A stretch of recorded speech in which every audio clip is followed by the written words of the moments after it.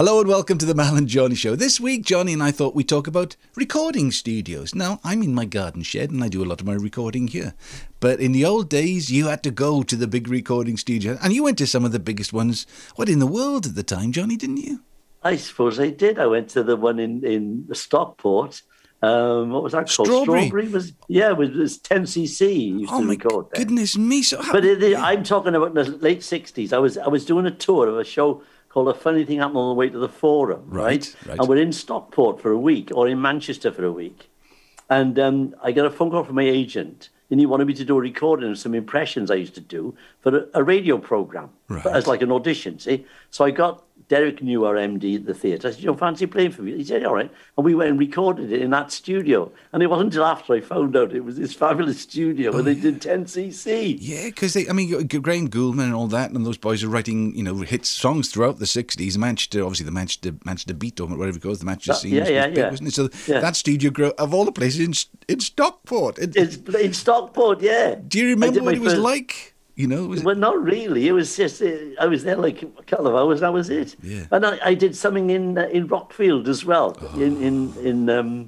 Because everybody went there. Queen, But I'm talking the early days. They just started. But was it Davy Edmonds started that? It was the Kings and Charles and Kingsley Ward. Sadly, one of them has passed away now. They were legendary characters because they just had a farm, didn't they? They had a farm. That's a farm. Yes, right. It was a farm. And they built a studio. And it became world class, And the thing is, once you get a couple of hits out of a place, because Queen went there and recorded their, Bohemian Rhapsody and all that. In fact, if you see the film, which is that called Bohemian Rhapsody? Anyway, the Queen sort of biopic. So much of it is done in Rockfield, and it was just a splishy, splashy farm. So I recorded there a little bit, and I remember going to see the piano. That they because everywhere you go has always got the piano that did this or did that. And they always said this is the piano that Freddie Mercury. Well, I'll tell you a funny story. Right, the first time I ever recorded anything, I just finished this funny tour I told you about. A funny thing before, and I'm back in Cardiff and I live with my parents in Port Talbot at the time. Sorry, and I get a phone call from my old dancing teacher. Right. And she said, there's a woman called Ruth Price. She's a producer at the BBC, and she's heard some of your recordings. And what happened was, the guy that was ASM in the show with me, he was a bit of a writer, and he'd written some lyrics. Right. So my old man, being a musician, he said, well, we can put some music to this. So we did, and we came up with about 4 songs. Anyhow, there was a little bloke in Cardiff called George Sharland, and he used to be the stills photographer for TWW. Right. And he had a little recording studio in Canton. It was only a little bum and tip thing, like 4-track or whatever it was, Yeah. And I went in there and we recorded these songs that we'd written, and I forgot all about them. And I get this call then, and I got 12 programs out of these recordings because they liked them. Wow. They translated them into Welsh because it was a Welsh program. Yeah. Could you sing in Welsh? I said, yeah. I said, I can't understand it, but I was singing it. So that's what I did. That was my first one. Isn't that amazing? Then, of course, as I told you, I went to Rockfield, did something in Rockfield. And then I went to London and I got a recording contract with Eddie Kastner. Right. Because what happened was, Dorothy Squires, who I was very friendly with, I told you about her before, and I used to live in a house when I was in London and so on. She was making some demos of songs she'd written in Decca Studios. Right. So I think I don't know where they were. Was it Swiss Cottage? It was somewhere, I can't remember what it was now. It was a big studio. So I go in, and there's me, and there's Dorothy, and there's a group called Los Zaffiros. And we all sang her songs, right? It was for her to promote those songs. Yeah. So anyway, long story short, she goes off to America. I'm left in the house on my own. And a phone call comes from somebody I knew called Tony Saxon. He said, John, you got any demos? He said. I said, what for? He said, well, Eddie Caston's looking for a male singer. That very morning, a package had come through the door with the stuff we'd done for Dorothy, and it was a 36-piece orchestra on it. So I said, I got this demo. I got a little demo. So I took it in. Didn't like the song, he said, but he liked me and he signed me up. Isn't that amazing? So then I recorded in Kastner's studio, right? Which was off Tottenham Court Road, I think, when I had the contract with Kastner. Anyway, I left Kastner because what happened was I did Opportunity Knocks, and he wasn't doing anything for me, Kastner. He said he would, but he didn't do much. I did about two titles for him, and that was it. So then Southern Music saw me, and they had a label called Spark Records. Right. So I signed with them, okay? And they had an 8-track studio down underneath Southern Music, which was in Tin Pan Alley in Denmark Street. Yeah. So, and the producer who did the guy that did the record was Bill Shepherd, who used to be the Bee Gees bloke, right? So this is all like new to me. So we did it in bits, and it's the only first time I'd done that because it was like a small studio. So it was a quartet first, the rhythm section. Then they brought in the girl backing singers. Then they brought in the strings. Then the brass. Then me, and that's how we did it. Wow. And then the last one I did was in Lansdowne Studios. Oh, that's big. Which is the big one when I won the Gibraltar Festival. That was a 32 track, and in the time it was the only 32 track around there. Yeah, that was digital by then, wasn't it? It was digital as well. So I mean, those are enormous studios with like big desks. Huge. Yeah, I don't know what the hell they do with all these switches. So what about you? You must have done a few. Yeah, no, I've been very blessed, as Ken Dodd would say, because there were a couple of little studios in Swansea. In fact, one of them was the BBC studio in Alexandra Road, which I think at that stage was owned by Sparrow, and I think like Max might have recorded there, and Mary Hopkin, before she got famous. But I never recorded there until much later. So obviously I sent the tape to John Peel. He asked me up to go to London. So the first session I did was in Egham 1, I think it was called, which was, so you go into the BBC, the big BBC building, it's just around the corner. Well, it's not a recording studio anymore. I think it is, I think it's probably, radio studios now, Egham House. Yeah. And I just remember, a grand piano, Steinway grand piano. And, my grandmother had been was a wonderful musician. She'd never played a piano like that. I was, 12... I was 12 years old at the time, and I was sat in front of this grand piano thinking, I don't deserve this. I couldn't actually play it at the end of the day. I couldn't keep in time. But anyway, so I played all my songs to guitar. And then, So when I got the recording deal, they said, right, we'll book a studio with Rocket Records. They said, we'll book a studio in Swansea. Well, they couldn't find one at the time. No. They couldn't find. So the guy, Steve Brown, brought down a Revox. Do you remember a Revox? That was a big reel-to-reel tape recorder, a couple of microphones. We went to my dad. My dad was a headmaster of a school in Kumbulla, and we set up in one of the classrooms because that was the quietest place we could find. So that was that. And then we went to Mayfest. Mayfest Studio was my first studio. Now, I've tried to go back and find it, but it's not a studio anymore. But it was like on so many different levels. So, the control room down here, then you go upstairs, and I think there were 3 floors, and the Glitter Band used to record there. And it was like one of these 70s, popular studios. I think Bucks Fizz recorded there as well. But I just remember this. I couldn't play the piano, okay? So I wrote the songs on the piano, but when it came down to it, even though they wanted me to play the piano, I wasn't technically adept enough. I could play it along with them, but I couldn't play in time and all that.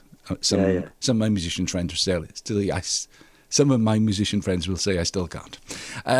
So they got this guy. They give this guy a call, and he was a really nice guy, long hair, very skinny, leather jacket, nice leather jacket. And my dad was there with me, and this guy needs something to eat. He looks half starved. And it turns out his name was Nicky Hopkins, and he played on all the sort of Rolling Stones records, all those big Rolling Stones records on the piano. So there was that, and where else? Abbey Road with Elton John, which was wonderful because as you know, I was only there once. I never recorded it, obviously, but I went when Dorothy was making her last album. Wow. She wanted me to go, and I was sitting there listening to this bloody wonderful orchestra. And if I remember that, the box was right up high, wasn't it? Yes, and then you had to come down these big steps down into the big room. Yeah, that's right. Room. Oh, and you can feel it, can't you? Because they got all the pictures on the. Well, I'm not sure. Were the Beatles? Had the Beatles had their hits by then with Dorothy? Yes. So all those late 70s, all those pictures are on the wall, and you just feel as if you're touching history. Did you ever do any stuff for the BBC? I did one in Aeolian Hall. That was in Bond Street, I think. Right. That was a studio, a radio studio. Right. And I did a show with Jeff Love's orchestra. Right. So the producer, Brian, would defend him, and he said, "Have you got any big orchestrations?" Well, I got big parts of it because I've obviously been touring with Dorothy, about 20, 30-piece orchestra. He said, "Oh, no, he's got a 60-piece orchestra." He said, "Give me the parts, we'll augment them." Right. Wow. So I went in, and it was him, very nice bloke, Jeff Love, and Anne Shelton. Do you remember her? Yes. Yeah. And it was me and Anne Shelton and the orchestra, and we did some of it in Aeolian Hall in Bond Street. And then, what was that other one? I did some stuff. Maida Vale. There's a big studio in Maida Vale. That's legendary now, isn't it? Because even all the young kids want to go to Maida Vale now because they do all those live lounges, I think, from the Maida Vale. That's right. And it was Johnny Arthey who was the conductor. I remember he was a lovely bloke. And I did some stuff. They stuck it on through till 2. And then I used to go to Manchester to do work with the Northern Dance Orchestra. Right. And they had a studio up there, but it was an old theatre. Yeah. They used to record stuff in. But it was no audience, just a studio, is it? Even though just a studio, And they do have an atmosphere about them. You know, you walk in, then you can. There's definitely magic in some of these places. I recorded once in a place called Ridge Farm. Now, this is it's a bit like Rockfield. This was near Dorking in Surrey. Right. And it's like, it's residential. So it's a lovely old farmhouse. And then the dinner table converts into a billiard table in the night. And, you get up, they cook you breakfast, they bring you sandwich. I mean, it's just like wonderful. Yeah. And then the studio was in a barn. And then when you got bored, you go and play tennis and go into the swimming pool. So that was wonderful. Where else? Going to Prague I was going to say last year, but it's 3 years ago now, is it? When I went to Prague, to this place called Schmecky Studios. And that's really old school, because I think Albert Einstein had recorded there originally, because he played violin, and then when the communists took over, they used to do their communist broadcasts, and then it's turned into like a film studio now, because somewhere like Prague has got 3 or 4 symphony orchestras, so there's lots of great musicians around, and it's relatively cheap. It's compared with recording at Abbey Road, but the studios themselves are just. But they used to do it all on great big tape, didn't they? Yeah. I've still got them. I've still got them in my house. I can never play them anymore. I haven't got the machines. No. I got them. I got the masters. They're like this wide. And they those tapes used to cost, I don't know, £100 a reel, and you get 20 minutes. That's right, yeah. But I could never get over the little guys who were like the technicians. They were unbelievable. Yeah. Oh, hang on, I'll take a quarter of the bar out there. I mean, they could do it. Yeah. And they used to do it with a blinking razor blade. And they'd rock him back and forth. Oh yeah, they were geniuses. Yeah. And they had ears on them. They could hear everything. That was slightly sharp. That was, boys. Yeah. Amazing. Well, look, a recording studio. And the thing is now, I mean, and it is interesting because so much of the stuff now you can record in your bedroom, because the gear is so reasonable. It's none of it's cheap, but it's reasonable. No. You record now not onto a tape, which costs hundreds of pounds a reel these days if you want to. Because some people, onto a hard drive. Because some people still love the sound of tape.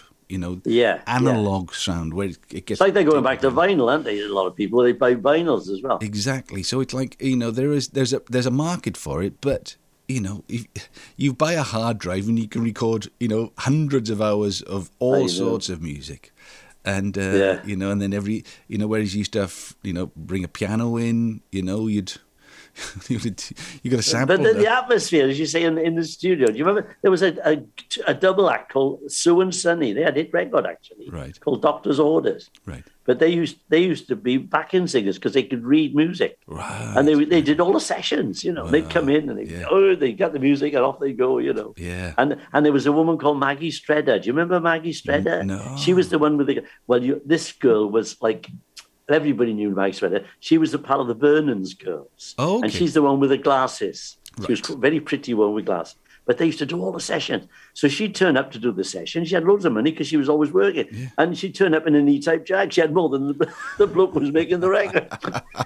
And it's interesting, because obviously when you used to do the sessions, there'd be lots of people who would read. Read out stuff. So by the time I was making my records, it was much more... You'd get musicians in who the producer knew, who would, you'd play them the song, and then they'd come up with something. So it wasn't an arranger, and everybody plays what the arranger said. They'd make the arrangement up, And but that's how the Americans did it. Yeah, was it? The Americans apparently in where's the famous place? Oh, Nashville. Down in Nashville. Nashville. That's what they do there. Apparently, they just get these guys in who are fantastic, and they just do, and they experiment. Yeah. But where I was our guys, they'd be sitting there reading the Echo, and then you go, okay, letter D, boys, okay, and then they just. I remember Elton John saying that because they used to have mic up the orchestra in Abbey Road, and they would be fantastic players, symphony, London Symphony, and all that. Then they'd have all these microphones, and then in between times he'd get the engineer to put the microphone up to see what they were talking about. And they were talking about the football, as you say, they're reading the papers. Oh, yeah. Oh, no. Okay, guys, let it G. Yeah, there we go. Here we go. The one guy I used to, I was very lucky to work under a guy called Gus Dudgeon, who produced Elton, and he produced David Bowie and all sorts of people. But what he used to do, it wasn't so much about the notes. He used to just create an atmosphere in the studio where they'd be telling stories, of like an hour or so. It's like expensive. It's on my bill, but don't worry, help yourself. And so they'd be telling stories, and then everyone would be in a good place. Okay, let's go and just do the record now. Let's go and do the take. And it was always about creating an atmosphere in the studio. Yeah. That would be creative. I got to tell you, say these arrangers.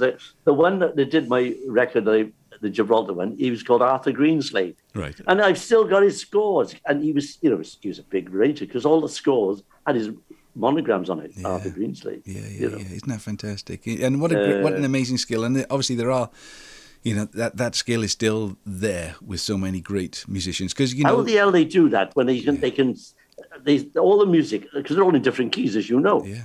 I mean, if it's concert, it's the piano. Yeah. It's B flat for the trumpet, and they're all in different keys. Yeah. But they can hear it. That's amazing. And they can put it. How they can hear it, I don't know. Just write it down. Yeah. You know what? Do you remember Alan Williams, the BBC announcer? Yeah, I know Alan. Yeah. Alan used to say, "If you've got the right key, you can play in any flat." That's right.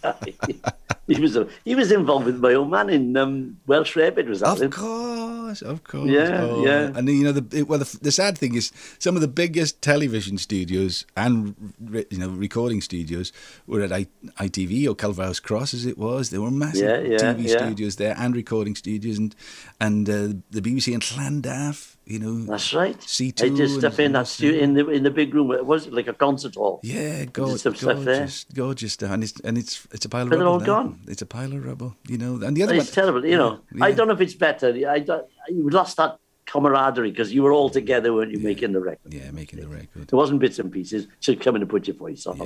You know what I mean? It was they were all in the room there. You were in a box. And that sound of an orchestra, you can't beat it. No. Yeah, do you know what? I don't know why. It used to make me funny. It was like I'd go for my rehearsals, like when I was doing the tours now. The band would strike up, and I'd start laughing. It was like a kind of a euphoric feeling. Yes. It was weird. I just couldn't. I can't even explain it now. But I wouldn't want to laugh. It was so great to hear that band, The last time, and just before we go, then when I went to Prague, they started playing the tunes, and I started crying because it was such an emotional experience. Because that sound.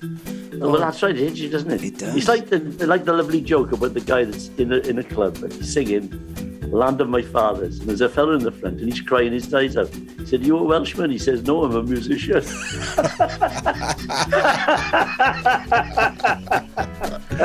Brilliant. All right. Well, look, and everything's all right with you? Everything good? Yeah, everything's good. Yeah, got rid of my chest infection. Fantastic. I've been gardening today for my sins. Oh, good. It's a nice day. That's lovely. Yeah. And it's Emily Squires, Dorothy's niece's birthday on Saturday, so we're all going out for a meal with her. Lovely.